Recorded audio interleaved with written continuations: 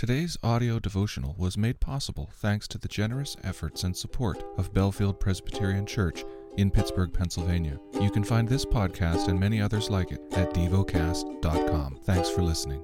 The lesson is from the book of Revelation. Revelation chapter 13. And I saw a beast rising out of the sea, with 10 horns and 7 heads, with 10 diadems on its horns, and blasphemous names on its heads. And the beast that I saw was like a leopard. Its feet were like a bear's, and its mouth was like a lion's mouth. And to it the dragon gave his power, and his throne and great authority. One of its heads seemed to have a mortal wound, but its mortal wound was healed. And the whole earth marveled as they followed the beast. And they worshipped the dragon, for he had given his authority to the beast, and they worshipped the beast, saying, Who is like the beast, and who can fight against it?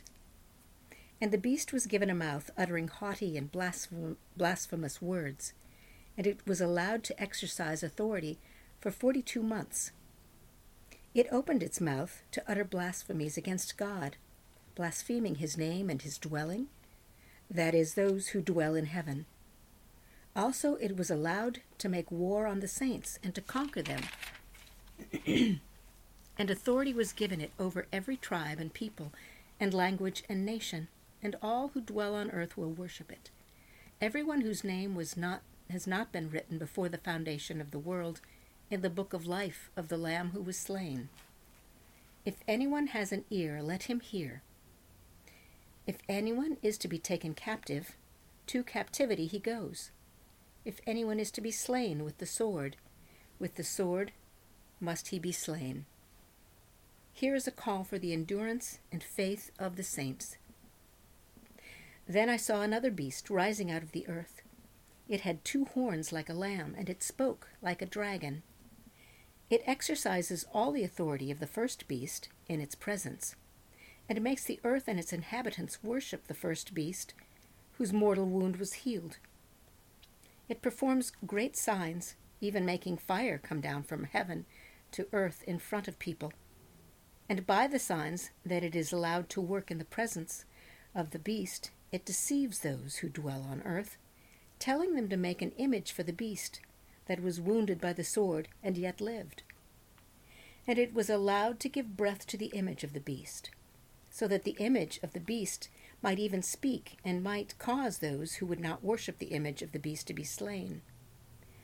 Also, it causes all, both small and great, both rich and poor, both free and slave, to be marked on the right hand or the forehead, so that no one can buy or sell unless he has the mark, that is, the name of the beast or the number of its name. This calls for wisdom. Let the one who has understanding calculate the number of the beast, for it is the number of a man, and his number is 666. Meditate and dwell on what you're paying attention to in God's Word. How has it connected with your heart or mind?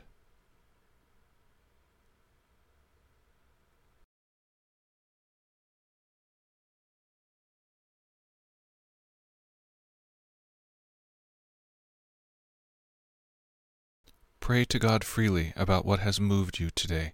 Turn your thoughts to Him and enjoy His presence. We offer the following as prayer topic suggestions. For North America. For orphans. Thank you for listening to Devocast.